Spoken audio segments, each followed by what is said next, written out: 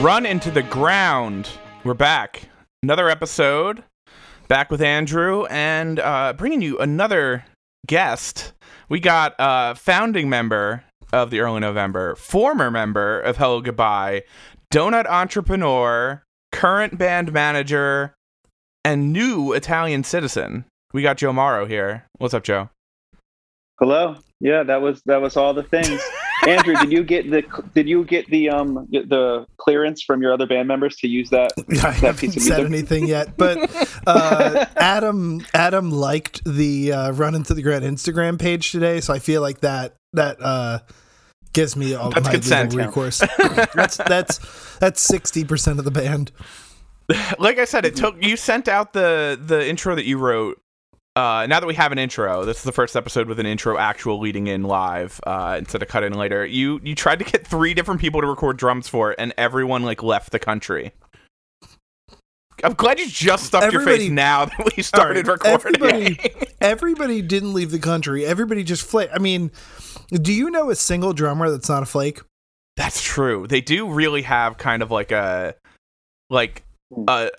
certain je ne sais quoi to them, that they're so in demand that they can kind of get away with whatever they want, you know? And it's also a very small center of a Venn diagram where it's like drummers who have time and drummers who have the ability to record drums remote. You're looking for a very specific person there, and that person is usually pretty busy and doesn't give a shit. Yeah, you would think that. Yeah, no drummers have jobs. That's a fact. Because they're too busy drumming. I don't know that that's a fact. I mean, I've done the research. It's not peer reviewed, but personal experience. But now you're making me think. Do I know an employed drummer? All right, I see that everyone's got their drinks. What's the bev check situation going on? Joe, what are you drinking? I'm having a Negroni to honor my Italian heritage, as mentioned in the intro. What's your normal gin? Ooh, so I like Tanqueray, but I think it's mostly. I think the most important element to a Negroni is your vermouth. What's your vermouth situation? It's sweet, right? Sweet vermouth. Koki, of course, sweet vermouth. I use Koki, which is very vanilla forward. It's great. I love it. That sounds delicious. Yeah. Is that not the vermouth that you see everywhere? That would probably be Martini and Rossi. Be the most common vermouth. But that vermouth is, for $7, it's not bad. But if you want to spend a little bit more, you can get some good stuff. But you don't need to go to Antiqua, which is the really expensive stuff, but I think not as good. Yeah, but it doesn't... Unlike most alcohols, that's 15 alcohols. The vermouth does go bad, right? You really need to use vermouth within a couple months. Right? I mean, what does it turn into? Balsamic? I don't know. Balsamic's worth even more, yeah. Well, yeah, are we somewhere between wine and balsamic? Getting emails over here, you guys. Oh, my flashlight's on my God. Like a 80-year-old. Oopsie poopsie.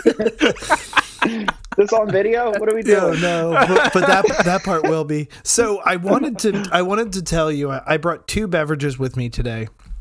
Both of which were readily available at the Royal Farms across the street from my house. See, I feel like you rub it in everyone's face that you live across from a convenience store. It shouldn't be anything admired, but I'm so envious every time. I just ran across the street. So I've never had Liquid Death. Does it still get water. robbed every morning? It got robbed 3 days ago.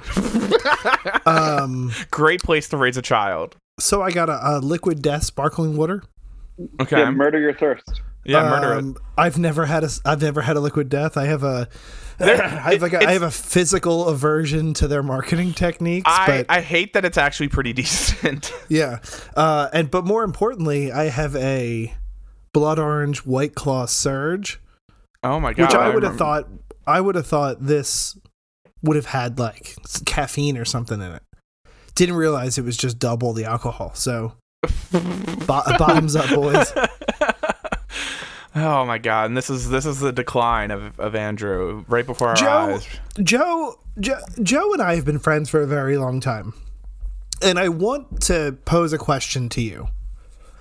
Are you happy that our principal friend group did not drink very much?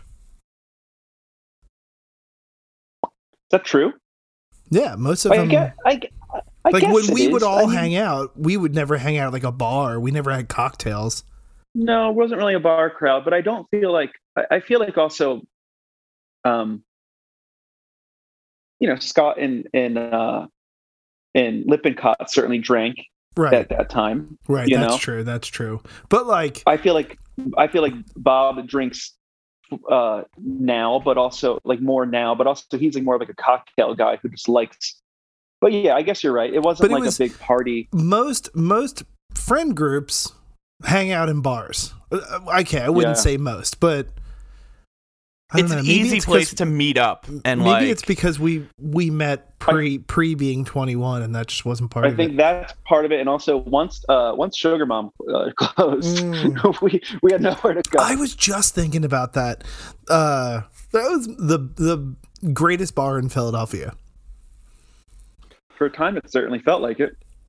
Yeah, I feel I think my core friend group also, like, same deal. Like, we kind of started hanging before we were really drinking. But I went to more insane parties as a non-drinker than I ever did as someone who was, like, not straight edge. I've never been to an insane party. Really? Yes. Never in my life have I ever... Even, I lived with people who are partiers, and they would have parties, but I wasn't there. I went to a couple. So my friend, before, I mean, we've been friends a long time, but like before that, I kind of knew her cousins, who were like a younger and older sister, like Rutgers attendees. In the biblical sense.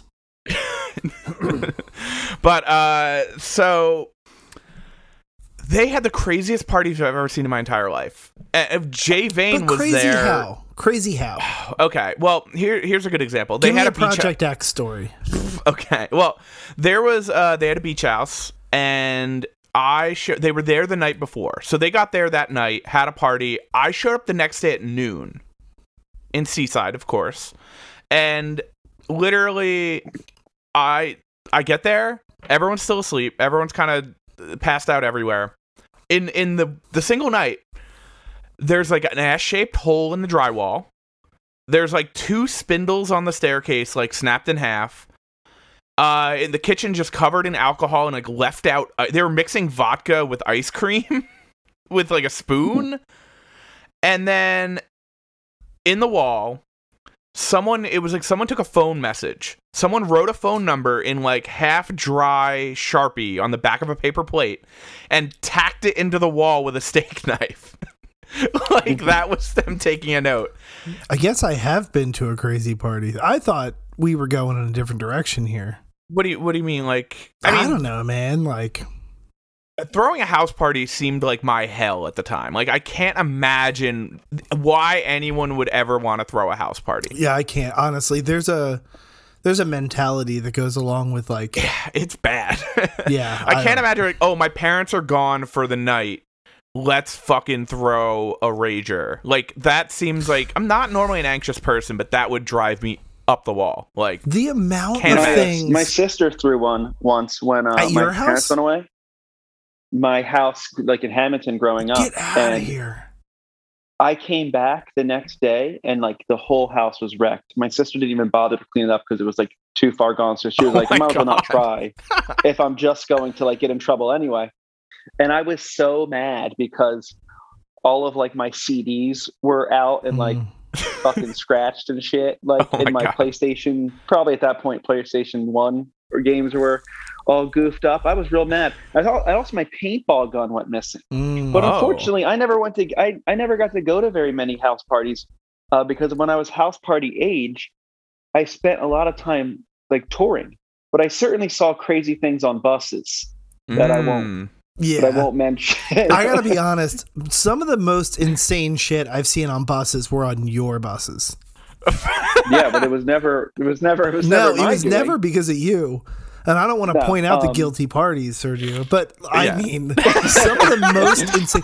In fact, I'm going to go a step further, and I'm going to say some of the most insane shit I've seen happen in your van.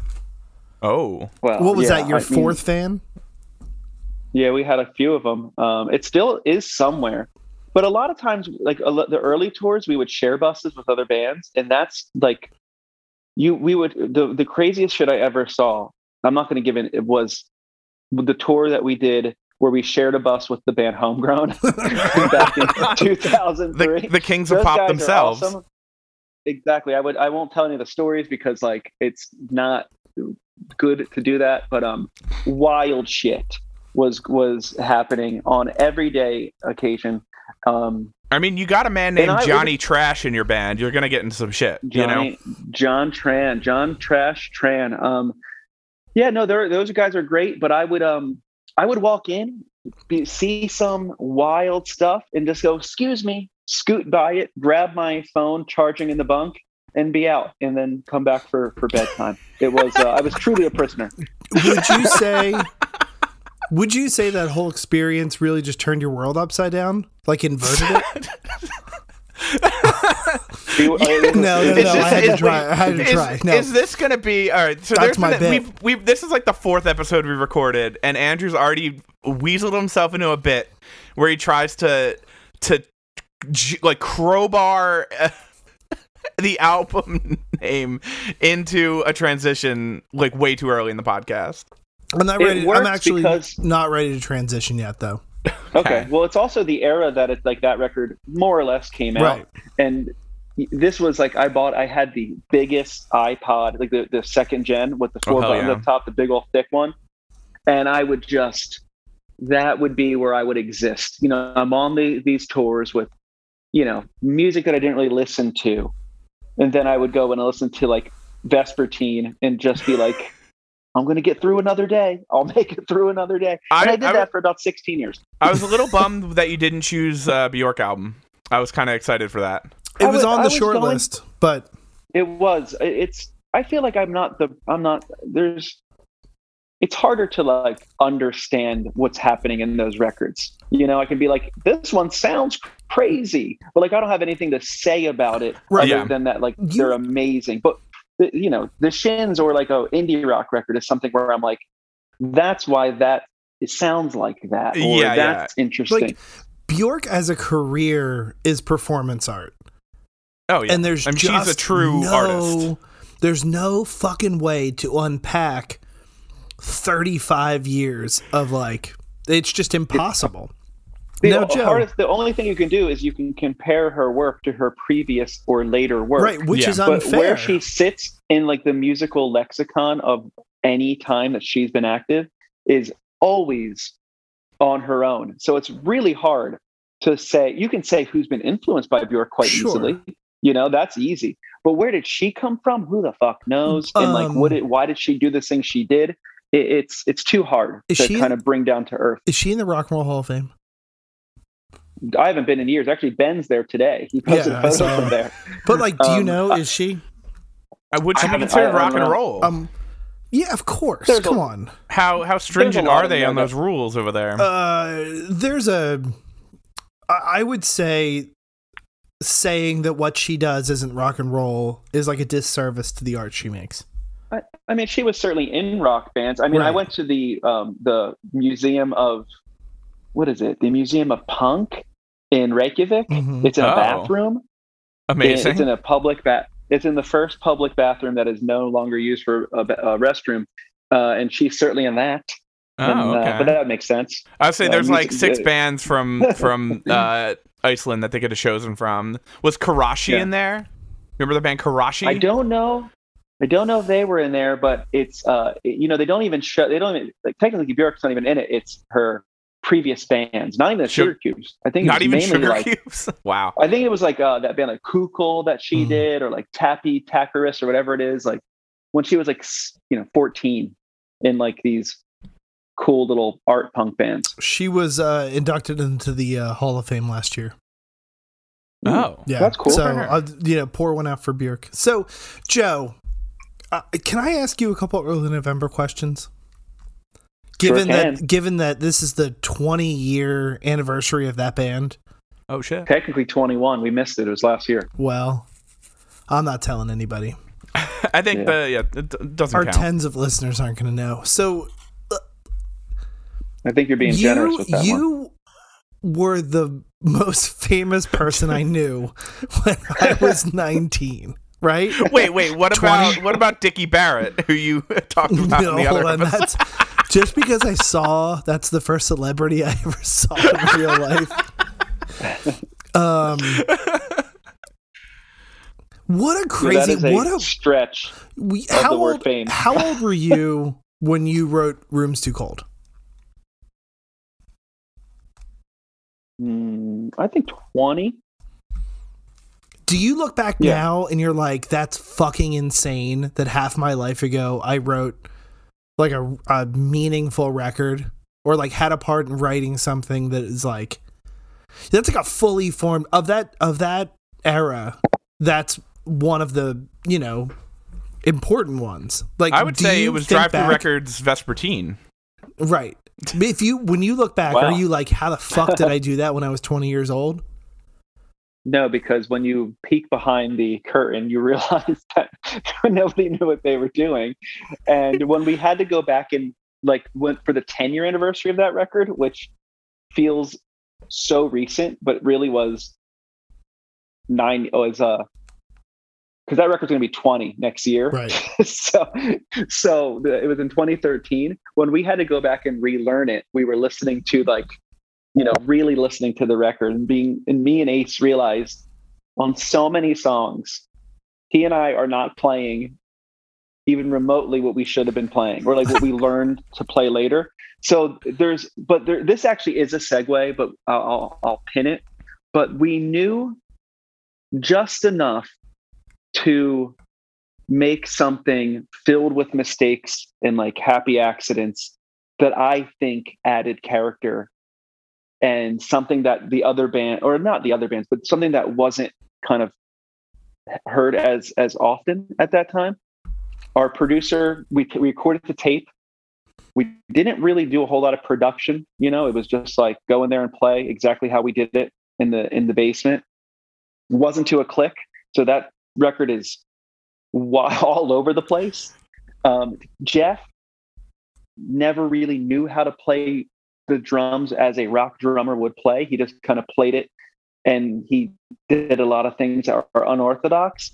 So I do think, no, we had no idea what we were making. I still listen to it now, and it's a little hard to listen to, but I'm proud of our willingness to experiment, because we didn't know we couldn't.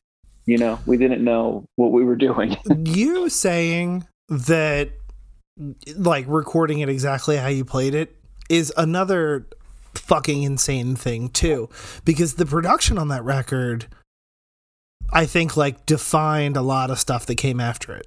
There's a lot of bands that did that I think wouldn't have otherwise. Maybe. We were just trying to do. Not that I didn't want to record with Chris Badami. I enjoyed it a lot, but I really wanted to make like a J. Robbins record, like something that was, or Ed Rose, something that was just no frills, like make it sound good, but hear the amps, like I would kind of Andrew, I was like very into The Promise Ring and Jets to Brazil. Sure. And records where you can really hear like the amps and the room the amps are in, and that kind of just it sounds real and alive. And we were coming out at the era where everybody was getting really slick. Sure. Oh yeah. What is the dude from? Yeah, but what is that dude's name from? John Feldman. Like John Feldman was like the big name in production at that time. Yeah. From Goldfinger, and he was making like the Used were making these like spotless, clean, really, really like in Finch, these really like pristine sounding records. And I think those records, his production certainly is effective, but we were kind of just more into like, with Jade Tree bands were doing. It was kind of the even to the kind of that fork in the road a lot of people made at that time when Pro Tools like really became prevalent and like easy to own, and everything either like went more analog and like, you know, kind of that guitar music side versus kind of the new metal production that kind of defined that whole genre of like overly produced. We wanted click drums. We went out of our way to make things more difficult, I think, because there was some, I don't know, thought process in that, like, you should have to work for it a little bit, you know, like you should have to play the part 100 times and get it as good as you can. And the best take might have a flub here or there, but like that's where the character lies in it. And there's like a part, and this isn't like I'm not saying that it's a clever part, but there's just like that song Mountain Range in my living room that has like this effect on it. And it's like this tremolo effect, but it's not, because right. We didn't play to you a were click. doing it with like your volume pedal with your foot. Oh, it's shit. Just, yeah. Blew and my I remember fucking playing mind it when and you then told being me like, that. oh, they were just like, let's, you know, set the tremolo pedal. And I was like, I used one pedal. Well, two, a volume pedal and a rat pedal, because that's what Jimmy, and I was like, okay, you know, just do it literally manually, you know, like that was the way we would do it. Fucking and crazy. That's still the only way that sounds right. That's the only way that part will work. At least that I know, and I don't know how to use amps, so maybe, or guitar effects. So. Yeah, I think that also comes down to like choosing the right producer and like right engineers, like people who will push you in that direction or get you to try new things or try different effects. And I think it really makes a big difference when it comes to like the final product. Like, because a lot of times, you know, people, I mean, I'm not someone who's ever recorded personally with, you know, a band myself, but I've been with bands while they're recording, and just the idea of, you know, a producer pushing you to try something new or even just to do it better, like having that person who's outside of the band and kind of like a third, you know, someone looking in can kind of give a unique perspective to something like that. And I think it like choosing a right producer is really important.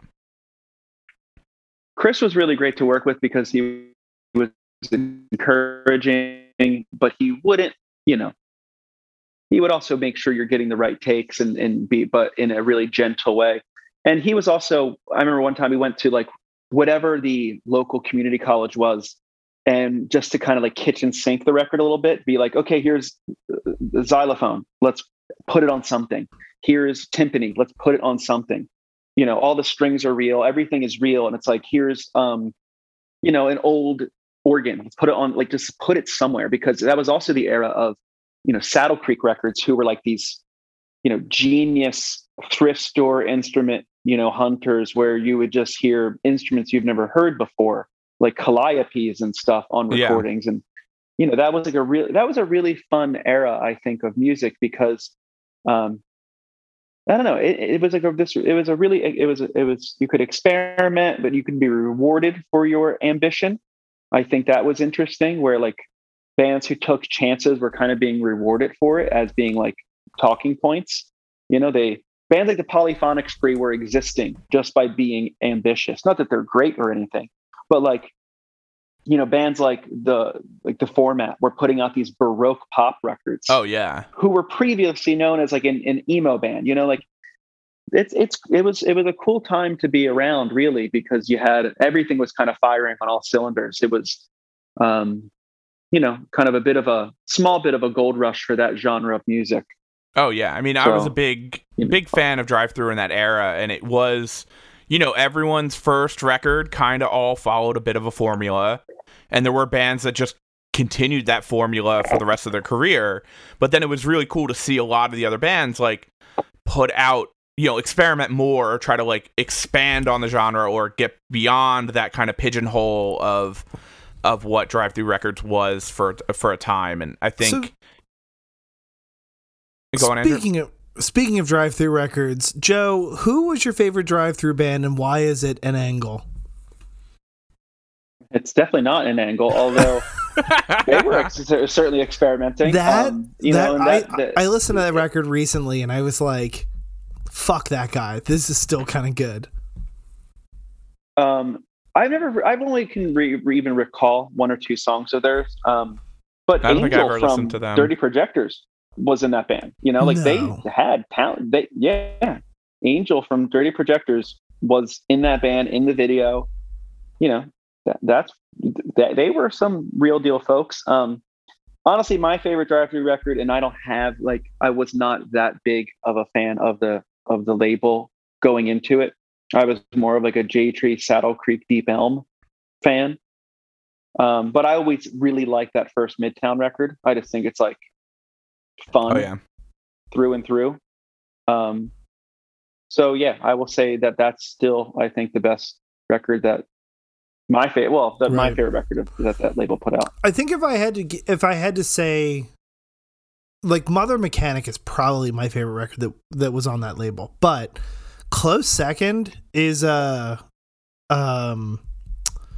Movie Life 40-Hour Train Back to Penn. It's a good record one. Is fun. That record is a band who is like in a really constricting genre, who like found a way to make a really great like genre masterpiece record within like really strict confines. I think without a record like that, you wouldn't have had that kind of late, like 2009, 2010 pop punk, like return to like that style of pop punk that Fireworks and the Wonder Years were doing early on. And I think that was like a really cleansing thing that started happening, because pre 2009 pop punk, it was really neon, and it was, it got really in its own way, and then and then that was, as the death knell of that was like literally like the Wonder Years putting out, probably the Upsides, and then Fireworks putting out their, I guess, second Gospel? LP, like whatever it was exactly. No, Gospel was third, and it came out a bit later. That one. That record's so good. It was just, it really just like Gospel, I think, is incredible too.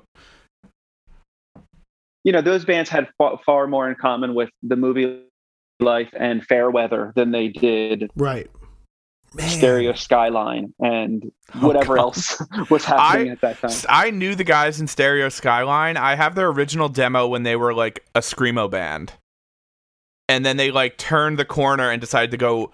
I'm not even sure why I said that band name. Long Island natives, but yeah, they like got a whiff of money and then immediately went the most bubblegum pop of all time. Yeah, I'm not even like totally sure what that band was. I just know there was an era where there was a lot of that. And I don't really even have anything bad to say about it. It was just that era of pop punk did not resemble the one that I grew up on. Yeah, so it was nice to see the one that I grew up on come back. Yeah, no, I really think, like, kind of like you said, that pivoting point of even just recording styles is the overly produced pop punk record where everything is like quantized perfectly. All the drums are like triggered, and it really did. It took it away from being like rock music and put it more into like almost like computer music in a way. Just like, we have all these magic tricks in Pro Tools now, let's just use them all. And I mean, that's also the same thing with like that era too also went into like dance punk. Like, I mean, like Head Automatica obviously were kind of at the front of that, but you had like Men, Women, and Children were like another kind of Head Automatica ripoff. And it kind of went in that weird direction, like in the later part of the aughts. And I mean, you had like Cobra Starship, there was some stuff that was getting out of control. That was like so far out of the records that I was paying attention to at the time. Yeah. It's crazy that Gabe Saporta got so popular as he did with Cobra. I bumped into him at a Grammys party in New York I was photographing. And no one knew the fuck he's like killing it now as a manager. He does great. Oh, I bet. Yeah. That seems to be the pipeline, right? I mean, he's always been, he's a smart guy. He's always been a smart dude. I barely know him, and I can't even claim to say that I know him at all. But I've certainly been in the same room with him a number of times. But I feel like he knew what he was doing, just like the dudes in 303 knew what they were doing. They were in other bands, and they knew what they were doing by making this like pretty formulaic kind of silly dance pop punk. Oh yeah, and it's paid off. And oh yeah, good on them, really. Yeah, I remember my old band played with the brother of the guy in 303's old band called Grayscale, which is a great record. But yeah, and then they did a fake kind of like joke hip hop song, and then that became 303. It was just like wild. Yeah. But yeah, it's the same era of like, oh god, like Seosin did that like joke "Show Me Your Booty Hole" song. It was a dark time. That's wild. That one was not one I was aware of. yeah, but it was like a lot of joke bands at that time. A lot of joke bands. But I'd say I have one other drive-through question. And this is one I've been waiting to ask you for a while, and I didn't think Andrew's wedding was the place to bring it up. So. Holy shit. During second wedding. Come on. I wasn't at the first one. You're not OG. I was at both of them. Oh man. So then what was it? Oh yeah. So in one of the I think it's in the first Drive-Thru Records DVD. I forget what you might have been recording Rooms Too Cold actually. And someone ordered a stripper to the recording studio. And after the stripper left, the label did that. Did the label did that? Yeah, they thought it would be funny to like do that because Ace and I were very like not into that. Yeah, stuff, and like they knew we'd be uncomfortable. Oh, cool. So they did that. Yeah. I mean, maybe if you asked them, their logic would be different, but they were like, we need content for the DVD. There was really no. We need DVD content. There was no reason to do it. They sent this like filmer out to just be there, and we were like, "All right, whatever, it's fine. Yeah. The label's paying for it, so whatever." And then this stripper comes, and like I haven't ever watched those drive-through DVDs because I can't watch myself on anything. I'm just way too self-conscious. But yeah. I remember that happening, and I also remember leaving and not watching it, like not being around for it. As soon as like I saw what was going on, I was like, yeah, I mean, it's here. So that's a Run Into the Ground exclusive that the Drive-Thru Records DVDs are not documentaries. There is some manufactured footage in there. Oh, they were going to get on the whole drive-through tour. They're going to get their Pulitzer taken away. They were trying to like instigate people to do things. They were like always being like trying to get. It was like Jackass. They were like trying to get that was also to do like crazy shit. The same time, of Jackass, and then I'm so mad when I worked with Fall Out Boy. I didn't ask Pete Wentz about Release the Bats. Remember that DVD that they put out of like Pete Wentz drinking his own piss. And like doing full on Jackass stuff, like macing themselves and like like shooting paintballs at each other on the streets of Chicago, and it was so bizarre to even like I have a copy of it somewhere. It's got to be like worth something because it's so wild. They would always try to get us to do stuff, and I would never play along with it. And they'd be like, "You're no fun. Get out of the way." And I was like, "No problem." Like, but certain people in my band would really do, like Sergio or Jeff would have fun with it, but like Buddy from Senses Fail at the time was like kind of like the one of the stars, and Randy from Finch would like do all this wild shit. Oh yeah, but I just had no interest in like I just didn't understand what we had. What was the point? Yeah, we make music. We don't need to like also be prank actors. Wait, hold on. Did you almost get kicked off Warped Tour once? For No, we got in trouble a bunch. We always got it. Either early November got in trouble a bunch, but Hello Goodbye would get in trouble all the time. Well, yeah, because we just didn't like respect the Forrest tour. Forrest has zero care about time or anything. He's also, we were asked to do it. in 2011. That's too and we late. were just like, sure, yeah, we're like, we'll do it, but we only did half, and we just clearly didn't respect the tour and didn't care if they were like punishing us. It didn't matter. We were playing bocce ball a lot and would get in trouble for like kind of just like breaking through security lines just to like play, and also like drinking. We were drinking. The drink of that tour was us and Moving Mountains were like best friends, and the Wonder Years. This is where we met the Wonder Years, or like really hung out with them. Those three bands hung out the entire tour, and we would all just drink all day long Tom Collins, lemonade and gin, Oh my God. and just be like lightly day drunk all day and just kind of goof on the whole tour, And then years later, Soupy got in this like, fight with Kevin Lyman, real public fight, I remember that was none of us respected the tour.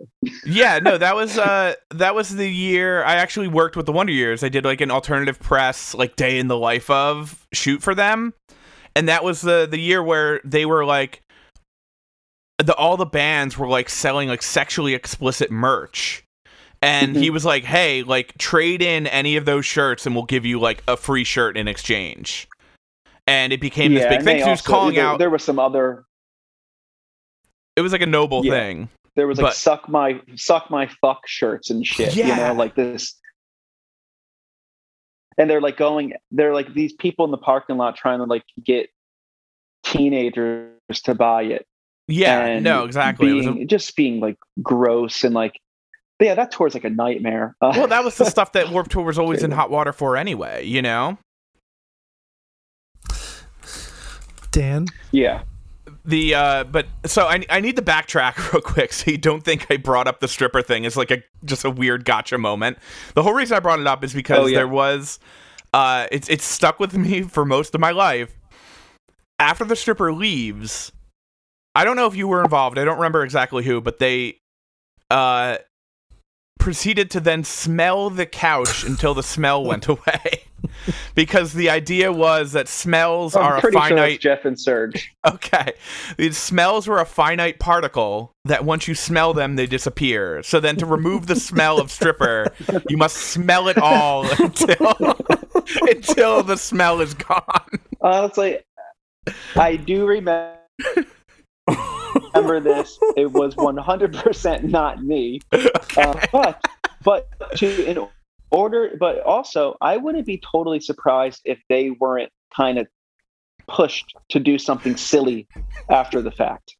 So I'm not giving them an out, but I will say that those camera people were constantly doing that shit. It's just someone handing like a peered review study on the science of smells. It's like, hey, if you smell it enough, the smell will go away. Man, that's just their world turned upside down. Inverted, we're back. You might say. And we're back. Do you know how long it took me to come up with that, by the way?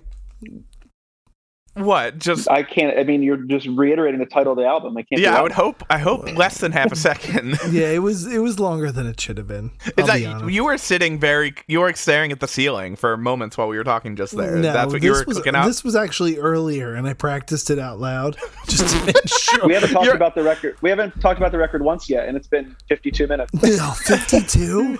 It's not been 52, but we've been on 40. here for anyway. But no, I hope you're practicing these lines with your wife, being like, hey, like at dinner, like, hey, so like if I just like say, oh, it's like the world is upside down. That's a good way to like say that the record, right? Do I sound like a mix between Beavis and Butthead? Because that's what you just did. When you talk to your wife, you do. That's what she hears. Right. Okay, that's true. So let's talk about ex-Flake Music member James Mercer. Yeah, so today was the first day I ever listened to Flake Music, by the way. I've never listened to it. It's there's one song that's got like over 2 million plays. And it's called Spanway Hits. So I assume that was like it got synced to something or something. It's like 2.5 million listens is insane. But if you listen to that song, it sounds like the Shins, but like not recorded in the basement. Mm-hmm. He talks about that a little bit on his episode of Song Exploder. Right. Friend of the pod, Richie K. Sherway. Yeah, sure. It's friend of the pod. I never really listened to Flake music, but I like to think that there's some songs on Oh Inverted World that could have been Flake music songs, because he says they were more of like a traditional indie band, right. like a rock band. And there's songs on that record that like want to be rock songs, but they prevent them from rocking too hard, which is, I just think, the coolest thing in the world. It's like that record. I mean, the later stuff is different, but that record specifically, if you've ever listened to anybody try to cover one of those songs, like, it's impossible. Those songs only exist in that style, recorded in that way. Well, that's what I was mentioning with why, again, it's not really a parallel, but like the early November, not really knowing what we were doing, I think allowed us to create more freely and also make mistakes that were cool and characteristic of that album. And in that Song Exploder, he really says, he's like, I bought Cool Edit Pro, and like that was the program he used to make that record. And he said, I had an SM57 and I was just making demos, and there's all these little anecdotes on that episode where he's talking about, the bass line to new slang that the guy moved away who wrote it. And this is before where you can just be like, hey, will you record it and send it back to me? And I'll just plop it into Pro Tools. So he had to like learn it on a Casio tone, and then tuck that into a real bass track once he had it. And it's, you're making, these are, just enough to like effectively do what you want to do, but you don't know enough to like,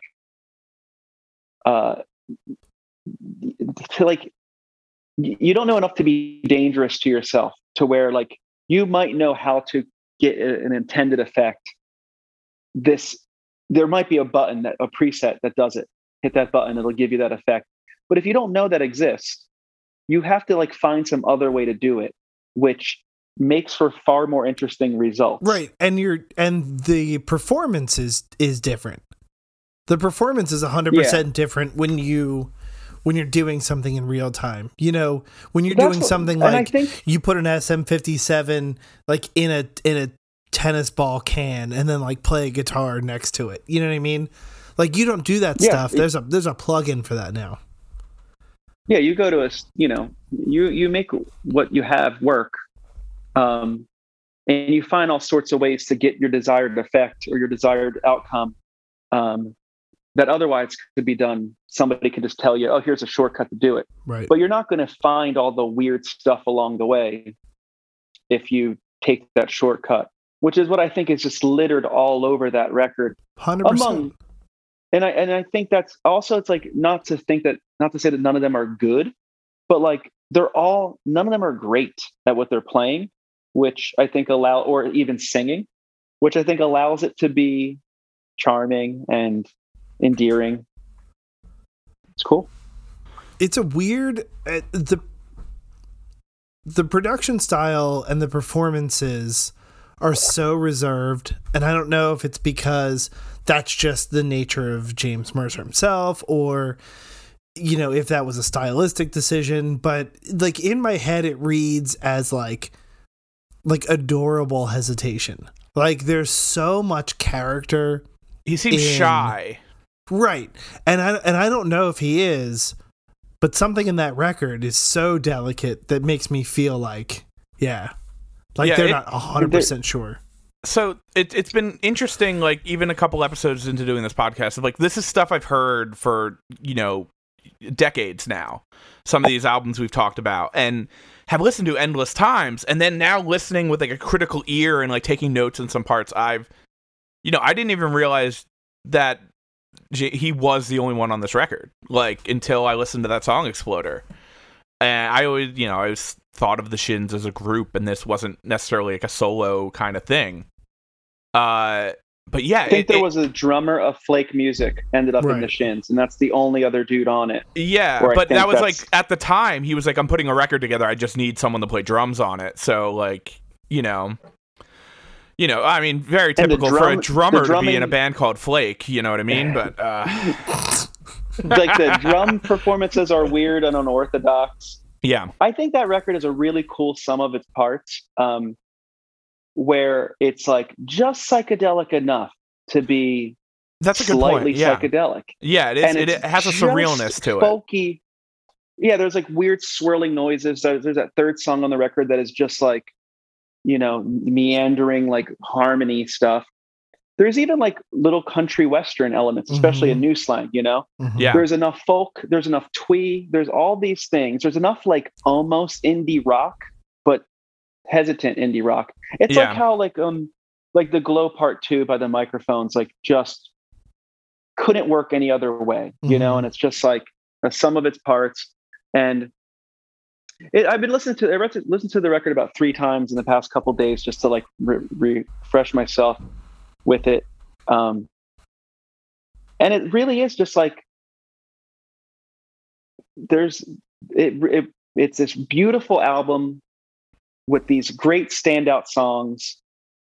And you can hear elements of like future Shins music on it, especially with like Girl Remind Me, I think what it is, that song, or there's songs where you're like, oh, this is where they're headed with Shoots Tune Arrow, which is probably, in my opinion, their best record. 100%. That's really, I was going to say they're really kind of. I think that's my record too. Is it as interesting? Right. I don't know. It's like the songs are better, or at least like they're recorded better and all this stuff. But something about Oh Inverted World, especially for when it came out, was like, it didn't really feel right in its time. It was like, wow, there's some Beach Boys production on here, but there's also some Elliott Smith production on here. And it wasn't like the Strokes, which was like the band, or Jimmy Eat World, like it was just like in its own galaxy. And then I think the explosion of bands that kind of came out of that. Yeah, definitely. Also like worth commenting on. Like, I don't think there would be a lot of and I'm trying to think of like exact examples of like these kind of recording project bands, these little bands that made these great, beautiful albums. So here's something that came out around that time, which was a record that you and I listened to an awful lot while doing like the worst shit human beings could possibly do.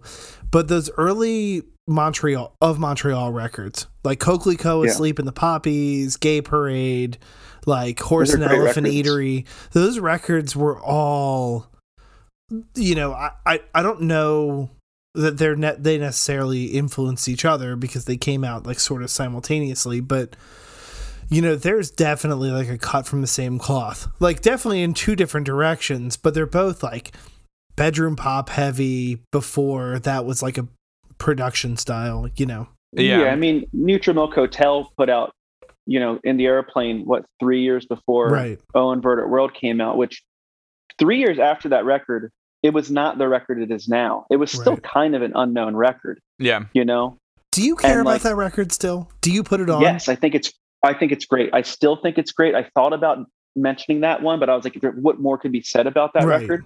I think it's a great record that just has this lore about it that is unfortunate for itself.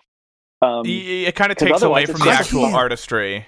I think it's a great record too, and it's something I've like grown to appreciate more and more as I've gotten older. I think I love that record because I think I never would have listened to Beulah otherwise, or like, but I just can't. The Urban Outfitters crowd ruined. Yeah, but ignore them. But you can't. This reminds me. It becomes music for people who, I really don't. Art is for everybody, and that's not what I'm saying. But I think that there's an element of that record that lends itself to like it's so stylistic in a way that Oh Inverted World isn't. It's so stylistic that it gives itself, and actually that same crowd, because of Garden State, like that same crowd picked up on this record. Yeah, so I guess the same fan base. It's a shame that now I don't think the Shins would have the career they've had without that scene and that movie. Well, that movie and specifically that scene, but it's a real shame because that it had this. If they would have just used that song in the soundtrack at that moment, but didn't say, "What are you listening to?" Right. the Shins. Right. If they didn't have that line, because there's far more embarrassing lines. Yeah. But I think it's a testament to how good that song is, because it can, and I listen to it and like that scene is a meme before there was even memes. And now it's a meme again. Yep. And I listen to that song and you're like, no, it's still a fucking great song with weird lyrics that are just weird enough with a great vocal. It's great. It's better than the scene. It's better than than the shit it got. That was kind of an interesting question. Like, was there a previous relationship between the Shins and Zach Braff to be like, oh, I want to mention this band by name in the movie as canon? Like, I don't think Zach Braff was the one driving the ship on that. Like, I think somebody found that song for him. I don't think he's that deep. Yeah, I think he listened to good music at that time, because I think he had a lot to do with what was on Scrubs, and I think Scrubs always had good musical direction. Interesting. But I don't know the story. I don't know. But that was something that just popped into my head, because when you said like it really may have been the reason they blew up as much as they did, like because Zach Braff mentioned them directly in a movie that like defined a generation. Yeah, that movie, vocal, that oohs and ahs, that vocal thing is really haunting. It would have been just as effective in that scene to not say it. Yeah. But he said it.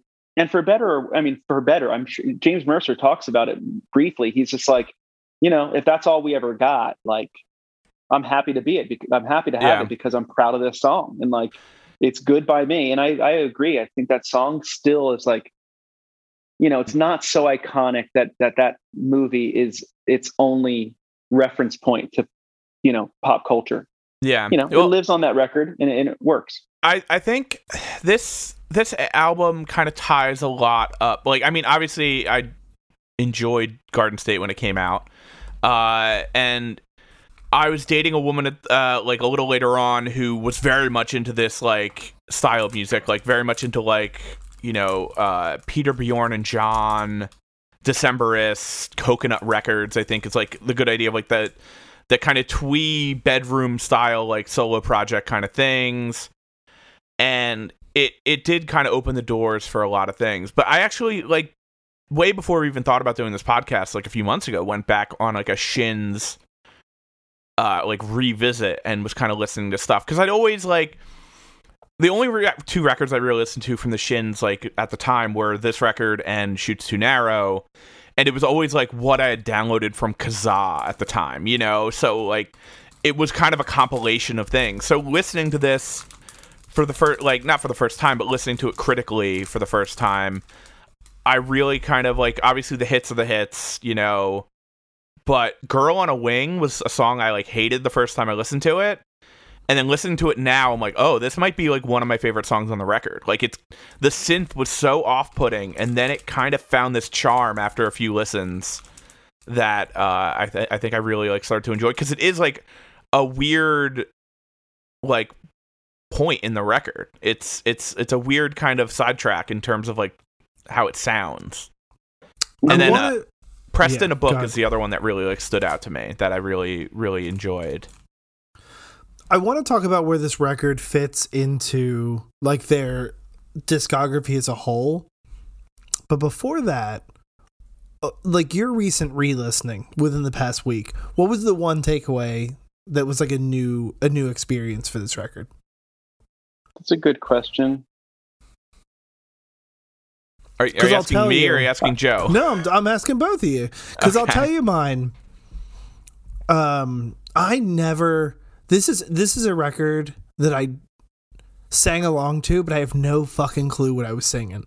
I was looking at these lyrics and I'm like, I had no idea what he was saying, and it made me think like, what, was I just making sounds when I was singing along with this record? You're just singing the melody, It's one of the few records where you look at the lyrics and it doesn't feel like it's poetry, but it doesn't feel forced. Like it's, I actually took a note that the lyrics are like fairly abstract, but only in their reference points. Like, the sentences obviously make sense. He's not singing some like late era Bob Dylan song or something. Like, but they're references to things that you don't like, that are very mundane, but also beautifully worded. Like the one song, I forget which one exactly, talks about like, oh, we'll like fill our pockets with rocks and like drop them places that they weren't before. Like that's not something personally that I would ever think to like put onto paper, you know?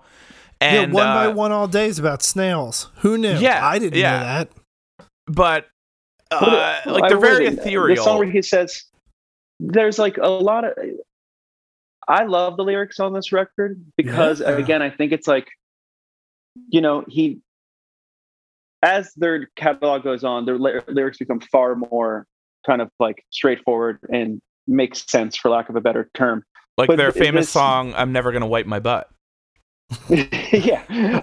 But like a lot of these lyrics will give you, I feel like they give you the scene, but they don't fill in all the details or give you the script. They say, here's the scene. Yeah. You know what's going to be said, but you have to piece together the in my sentence, what I'm trying to get across is this, but I'm not going to give you the dialogue. I'm going to let you figure that out. So like, you know, again, to use, you know, new slang, you know, I'll rejoice from my, and I'll jump from my tree like the queen of the eyesores, and the rest of our lives will fare thee well. You know, you're like, okay, those are a bunch of words, but together you can get the tone that they're trying, what he's trying to say, or at least what you think he's trying to say. And then on that Song Exploder, he explains what it's about, and you're like, Oh okay. Yeah, I love the line where he talks about like being jealous of that woman who worked in a bakery because her band was better. Yeah. But and I was just like that. I was like, why would you write that? You know. And then I love the you know, the dirt in your fries. I think the lyrics don't take themselves. It's to me, it feels pretty high art. That's a gross sounding thing, but it doesn't feel very, you know, low. But it also doesn't take itself too seriously. It's having fun. The dirt in your fries. He does like the call and response to himself, I think, in Know Your Onion. You know, tell me, where would you go? Right. You're allergic to love. And then he goes, yes, I know. And like, I love that he's doing a call and response to himself. I think it's just so much fun. In a record that sounds sometimes fun, but also really intimate and sweet. I mean, I love and this is like, again, same thing that Andrew mentioned. Like, I never really listened to this. Like, I actually love the Spotify feature where you can like, the lyrics play in sync with the words. I think that's incredible, especially for something like this. And like gold teeth and a curse for this town were all in my mouth is such like an insane line. Such a fucking insane And then thing. In Caring is Creepy, one day I'll be wondering how I got so old just wondering how is like fucking incredible. So Joe, you mentioned the call and response on Know Your Onion, and that entire song, like when I was reading the lyrics along with listening to the song, I just kept thinking about Belle and Sebastian. It's such a Belle and Sebastian song, unintentionally, but like it's sort of playful, but demure. I feel like I was obviously gonna talk about a Belle and Sebastian record, but I feel like I've done that already. You did Not do that that I've done already. that many of these. I did it with Buddy's podcast, but like, you know, that band, I can't imagine. I feel like the Shins, maybe I just wasn't around enough, but I feel like until this record came out, there was no one better to look at as far as like who was doing this style of music better than Belle and Sebastian at that time. Right.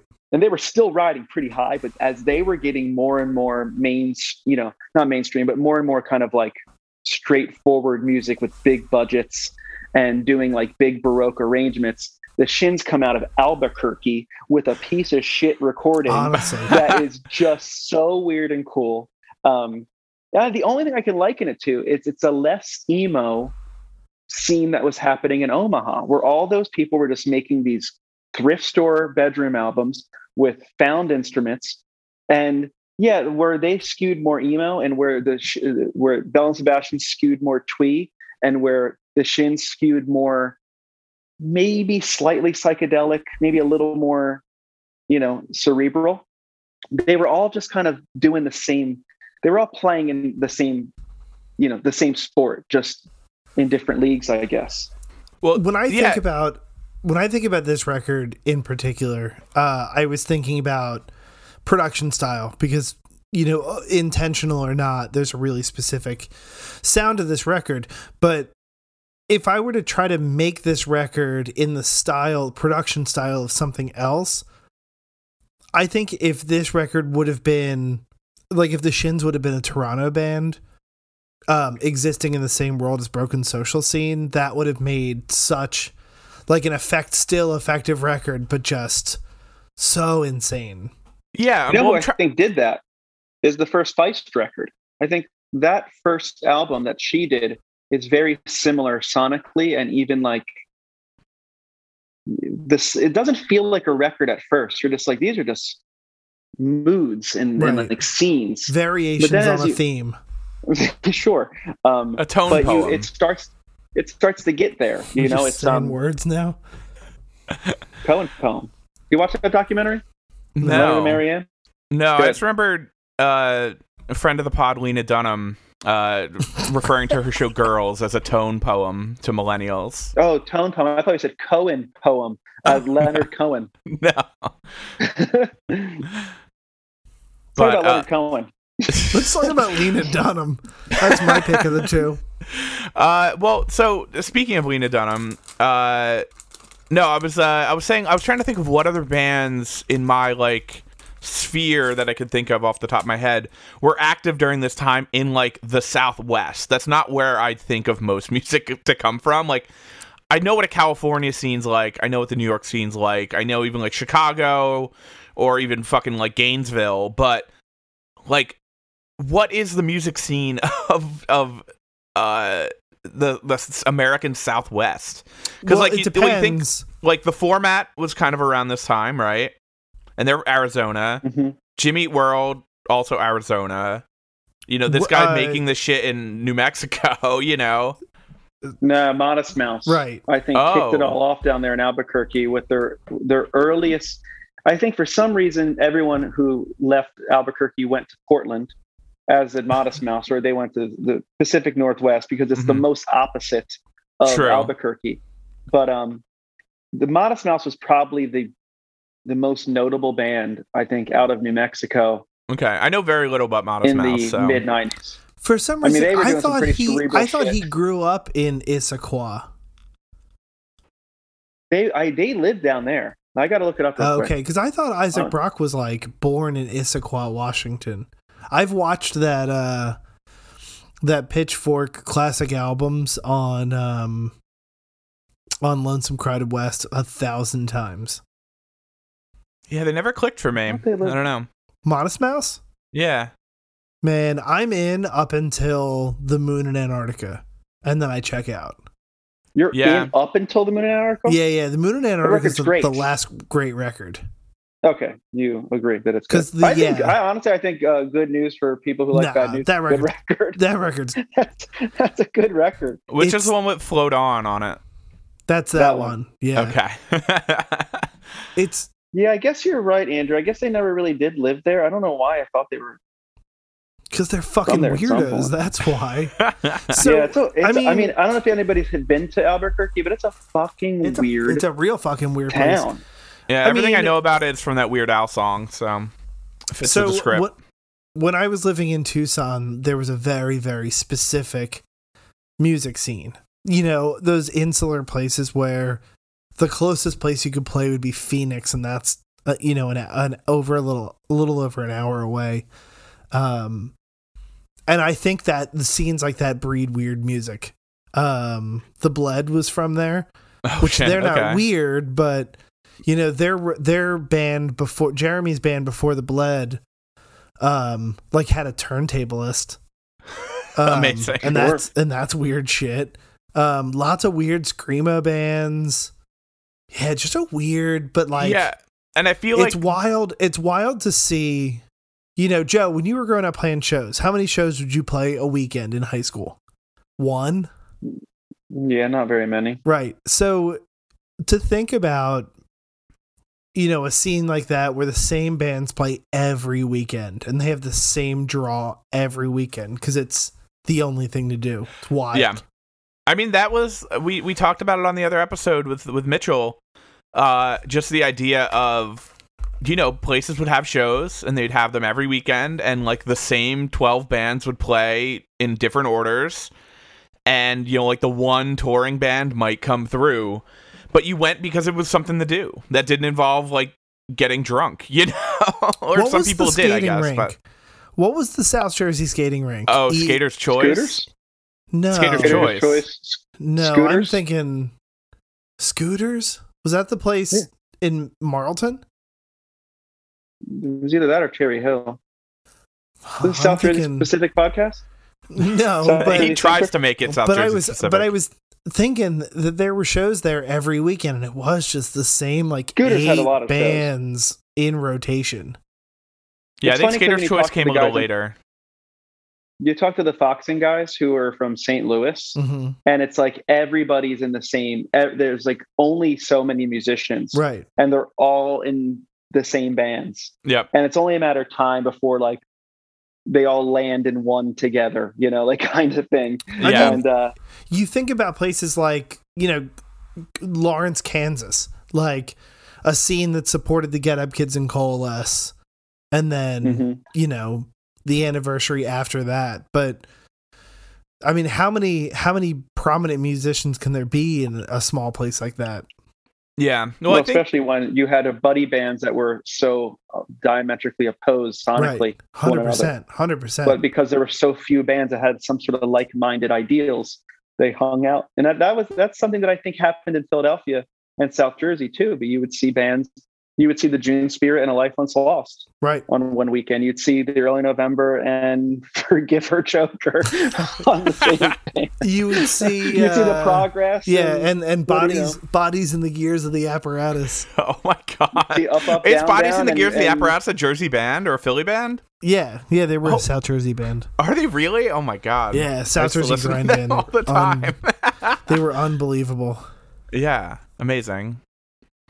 Yeah, it's but I think that's any small scene is just like there's a show and there's going to be a mix of whatever local bands are around just because it's the show to play. And actually I went to a show what was it? Oh, it was at Siren Records in Doylestown. Which I just went to the first time in my life last weekend. I didn't go to Siren.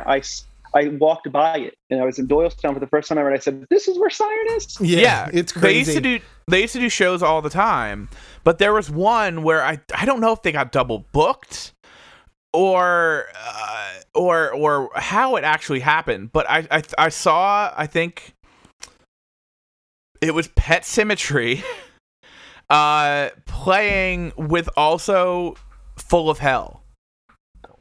Like, it was whatever tour Pet Symmetry was on with, I forget who also played, but it was them, weird indie pop punk stuff, and then, like, fucking Invincible and Full of Hell and Loma Prieta all on the same show.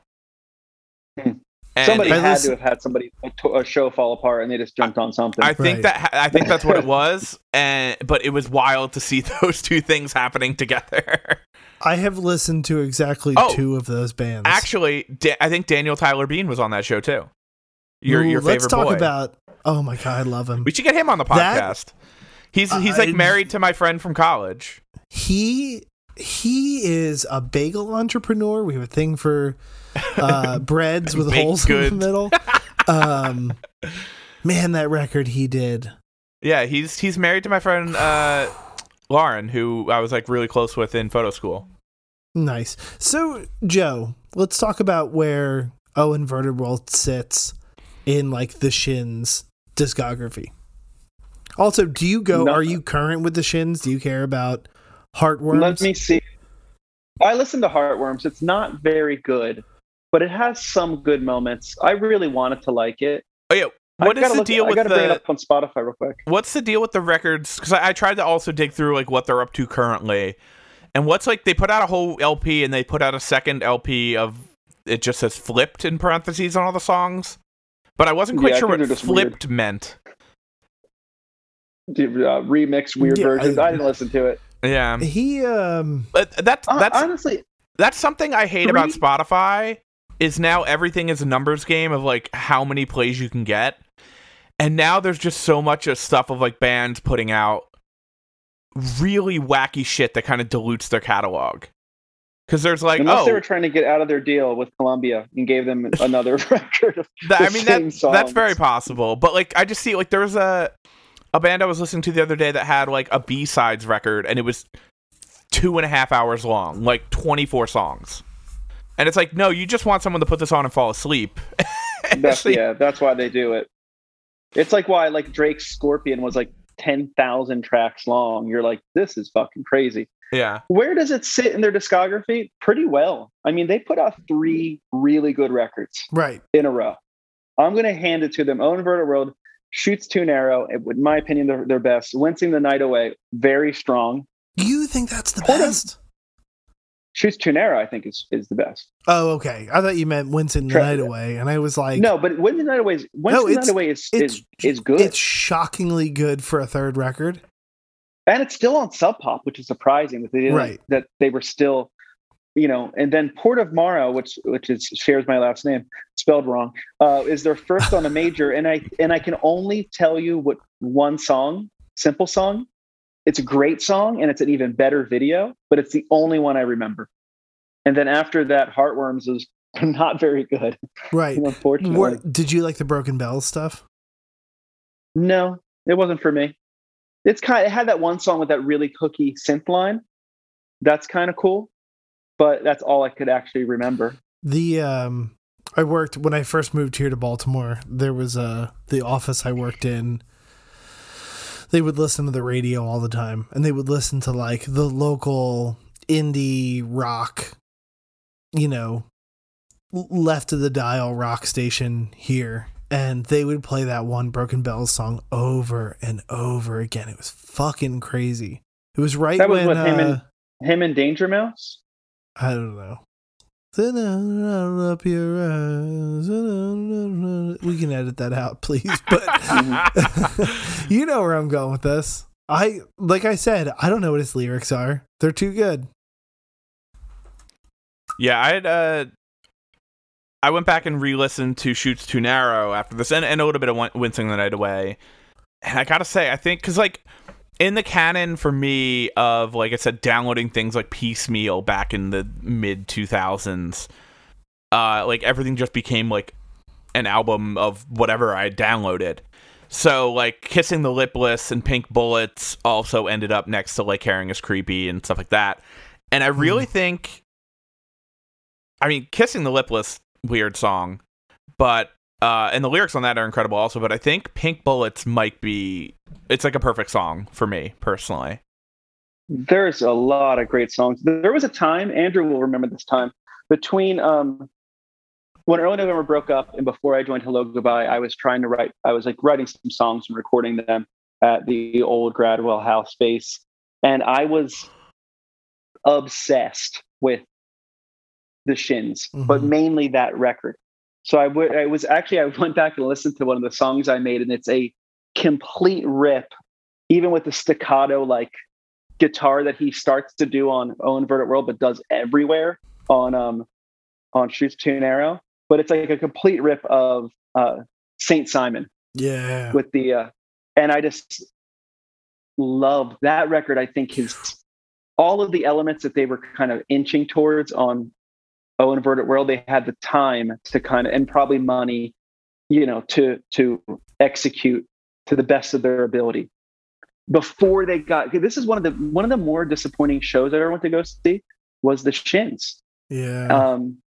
When I want to say Port of Marro came out, they played the Tower Theater, and it was a whole new band.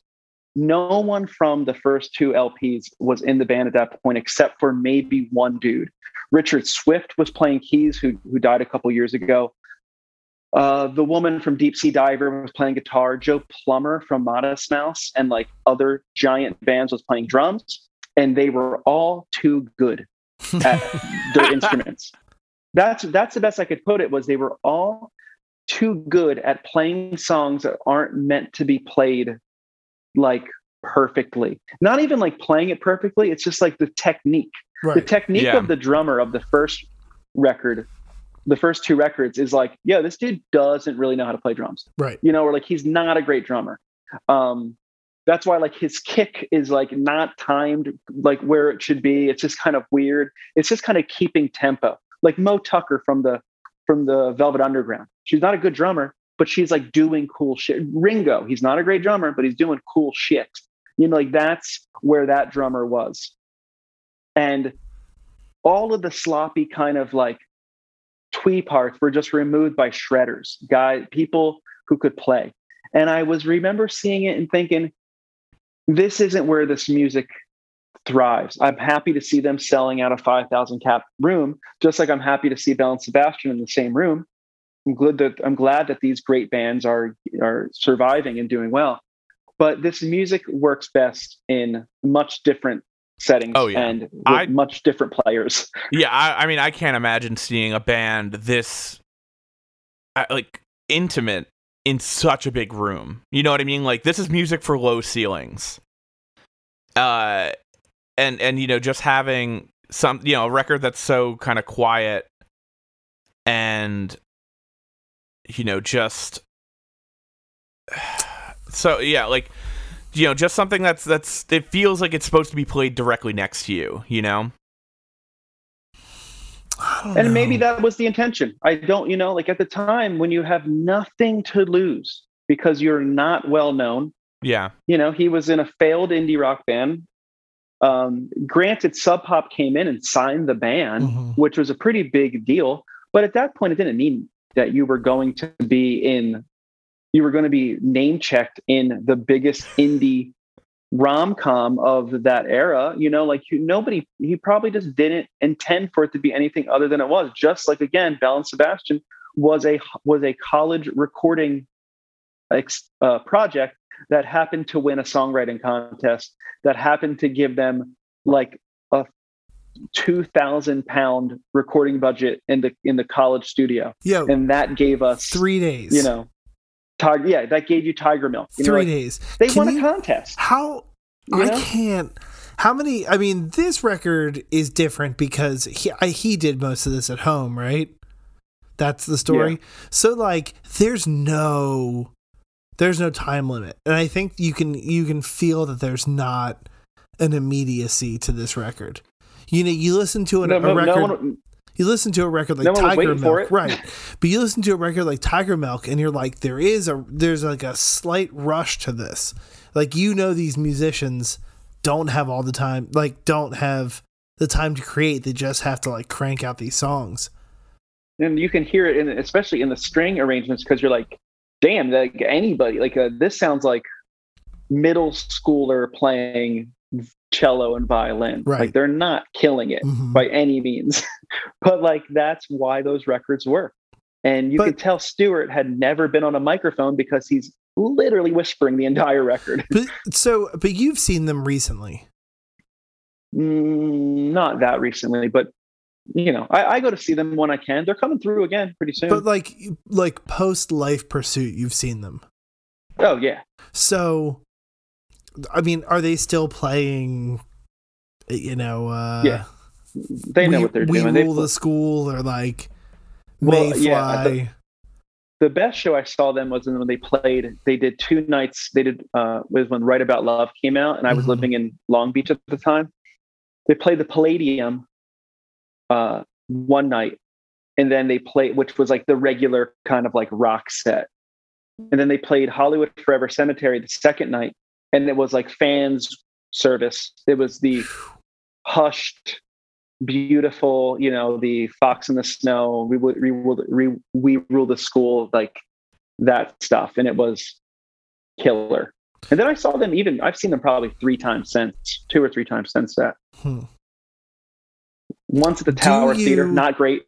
No, Tower, they were good. Mann Center, not the room for them. They can't. That's too big. I also saw them at both those places, but I saw them on the like summer stage or the Skyline stage with Yola Tango, and that was such a fun show. I don't think I've ever listened to a Belle and Sebastian record in full. Wow. Should. Yeah. You should. I mean, I'm not great opposed. Records. It's looks like you've got homework. So maybe if one of our esteemed guests chooses it. But would you want James Mercer to do the same thing? Would you want James Mercer to be like, I'm gonna do a tour, like a nostalgia tour, and I'm gonna do maybe not like an acoustic night, but like, I don't have any problem what record plays as tours. I know that like people don't love it and it seems a little like money grabby, but like if he was going to roll through, granted that was last year, O Inverted World, but if he was going to do O Inverted World the way it's meant to be heard, like in a room no bigger than, do 5 nights at Union Transfer for all I care. Or better yet, do a month at Johnny Brenda's. Yeah, like don't do it any bigger than those rooms. If he wants to do Shoots Too Narrow at the Fillmore, I'll go see it at the Fillmore because that's kind of a rock record. You can play. But do you think that could sell the Fillmore? Yeah, I don't feel like people care about that record. I don't know if they do. It's great. I was talking about it real recently, actually, but like, I think that's the one, but maybe not. I don't really know because I don't know if their legacy is where I think it deserves to be. Right. I don't know. And this is one of those bands where like the Arcade Fire to me, like, I think my perception and what I like about that band is so different than what everybody else, you know what I mean? Like, because I think most people know them from that movie. Right. And I think that's where they get limitations. Right. I think that almost makes their career a one-hit wonder because that was such a huge culturally defining single moment that no other record did again. Which sounds really brutal when I just said that. I didn't mean it to be. I just looked it up and it makes sense why I feel like my Shins knowledge lands like directly between this and Shoots Too Narrow, and Garden State came out in 2004. So by the time that like really got out there into the zeitgeist, it was like, Shoots Too Narrow was probably like already recorded at that point. Maybe. It came out in 2003. Oh, you're right. Yeah. So I got it messed up. I forgot that O Inverted World came out in 2001.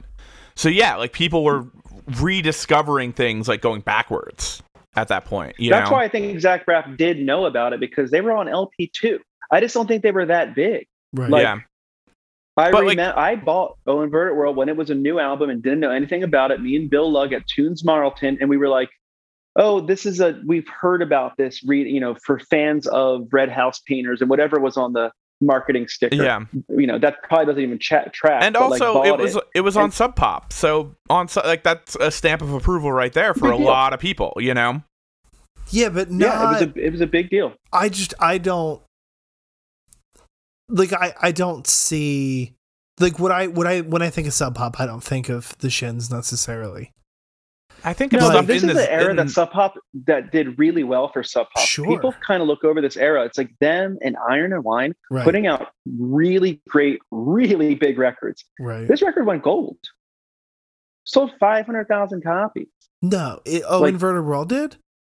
Yeah, because of the soundtrack. It probably did back then CDs and what's in LPs would sell a lot more than they do now because of physical sales. But it probably did strong numbers on its own because it was well received. I remember it being well received, but I don't remember anyone being like, this is the biggest band in indie, because you got to remember at that time, 2001, indie rock sounded like the Strokes and Interpol. Yeah. And Yeahs and Block Party. Well, Block Party is maybe a bit later, but like that was rock. That was like indie. But it was music. It was kind of like Britpop, garage rock, like mixed together. It was anything but this. And then twee movies came out, like Garden State and Juno, and made people turn their head and go. Because the biggest Belle and Sebastian song up until recently on Spotify was Piazza New York Catcher, because it's featured in Juno. Yeah, and like these bands would get these bumps because their music is so timeless and it works so cinematically. Whereas Last Night by the Strokes, great fucking band, great song, doesn't really work in like this little love movie, this little love story. So that just like same thing with Iron and Wine. Iron and Wine put out these great, amazing, beautiful folk records. But what is he best known for? His cover of Postal Service. The Postal Service. Yep. Again, Right. Another record from this era. Postal Service was keeping Sub Pop alive, at that time. And also like so it's a good era. Paved the way for a million other bands also, It's a really good Sub Pop era, really, when you think about it. And then, probably allow them to sign Father John Misty, who I think was like the last big thing on that label. Yeah, I love like learning more about the Postal Service as a quick direction, but like everyone kind of put that as it's Ben Gibbard's band, but it was actually like the guy from, I think his name's Mark, from Figurine. Like it was his project who he just had his friend Ben sing on. Jimmy Tamborello? Is that okay, yeah, that's who it is. From Dentel and Figurine, yeah. Yeah, because that, before Postal Service, they did the Dentel song, The Dream of Evan and Sean. Yep.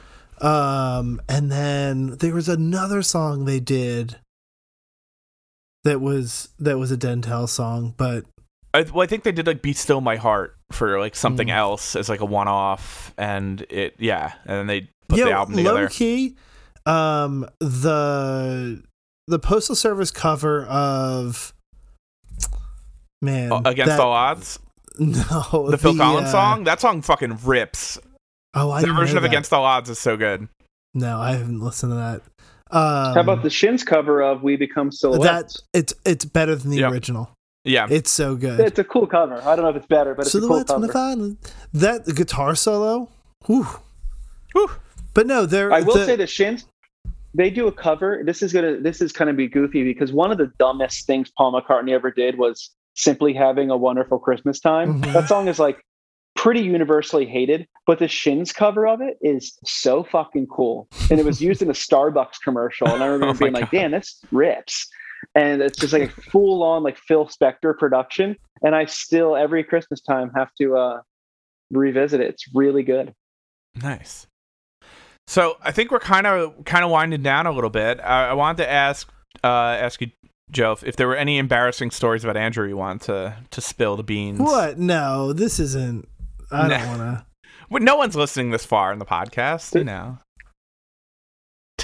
There's probably plenty. I can't imagine a thing I've done that's not embarrassing. No, I'm just fucking around. But I mean, Joe, what do you got to promote? We're plugging. Oh, I don't have a whole lot to promote, to be honest. Come on down to Hello Donuts at 2557 Amber Street, Philadelphia, Pennsylvania. There we go. That's worth promoting.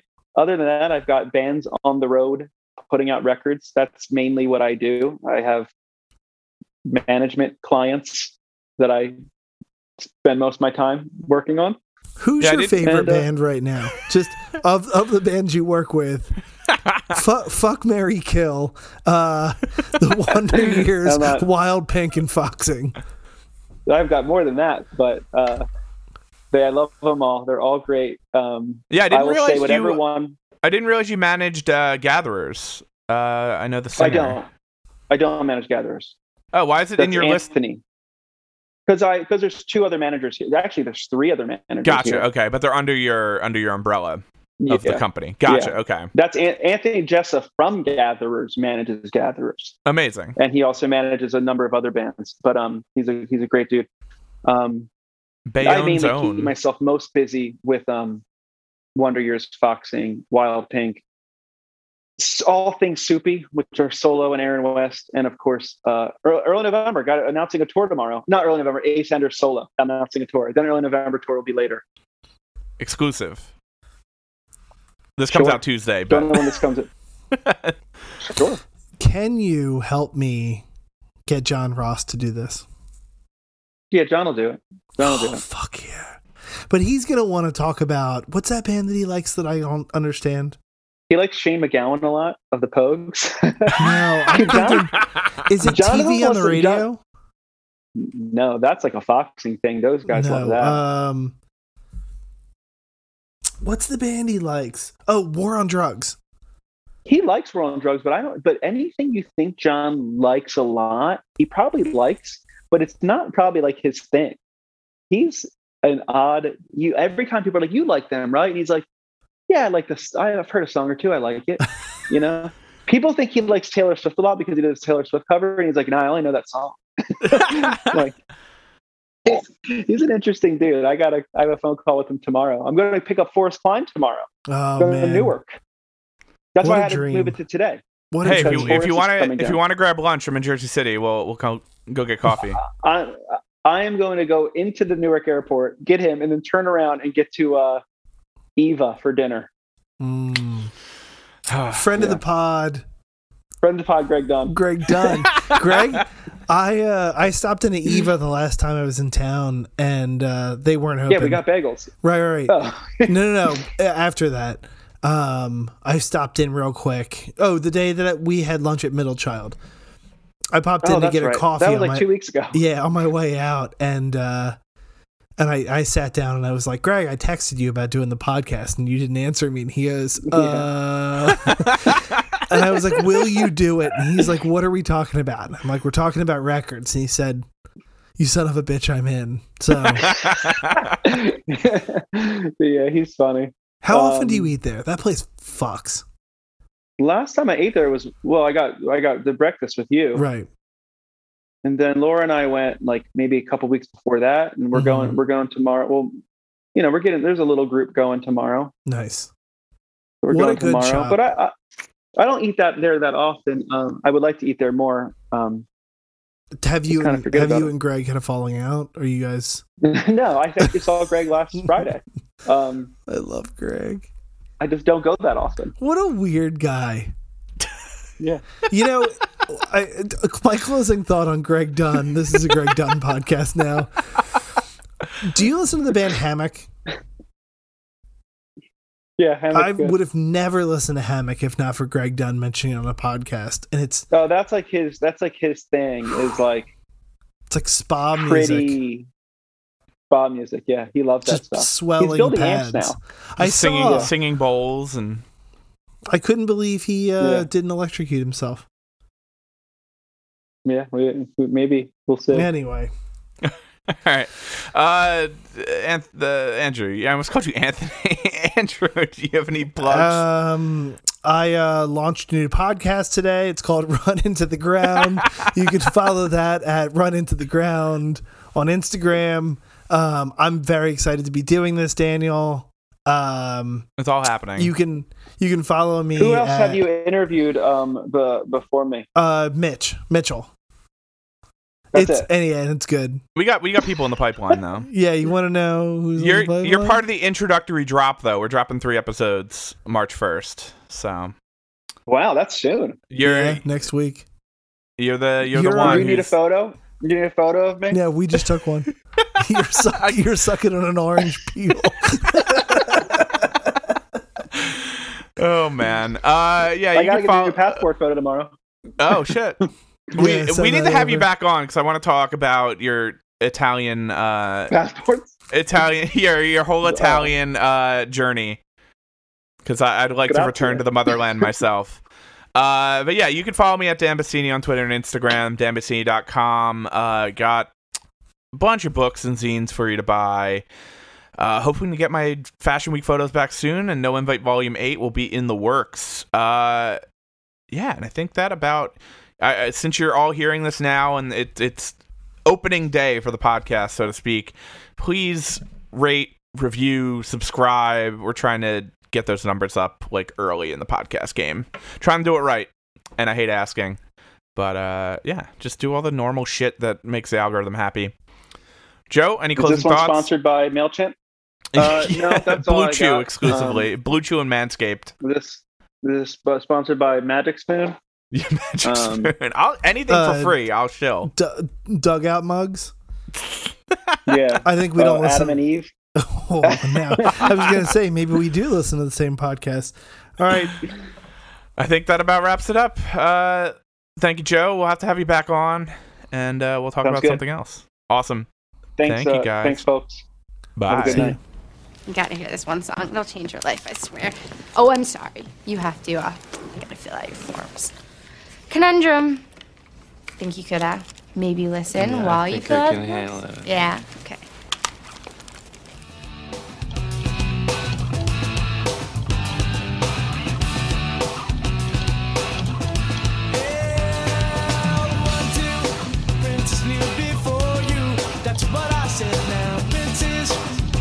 Who adore you, just go ahead now. One last diamonds in his pockets, and that's some bread now. This one said he wants to buy you rockets. It's good, I like it.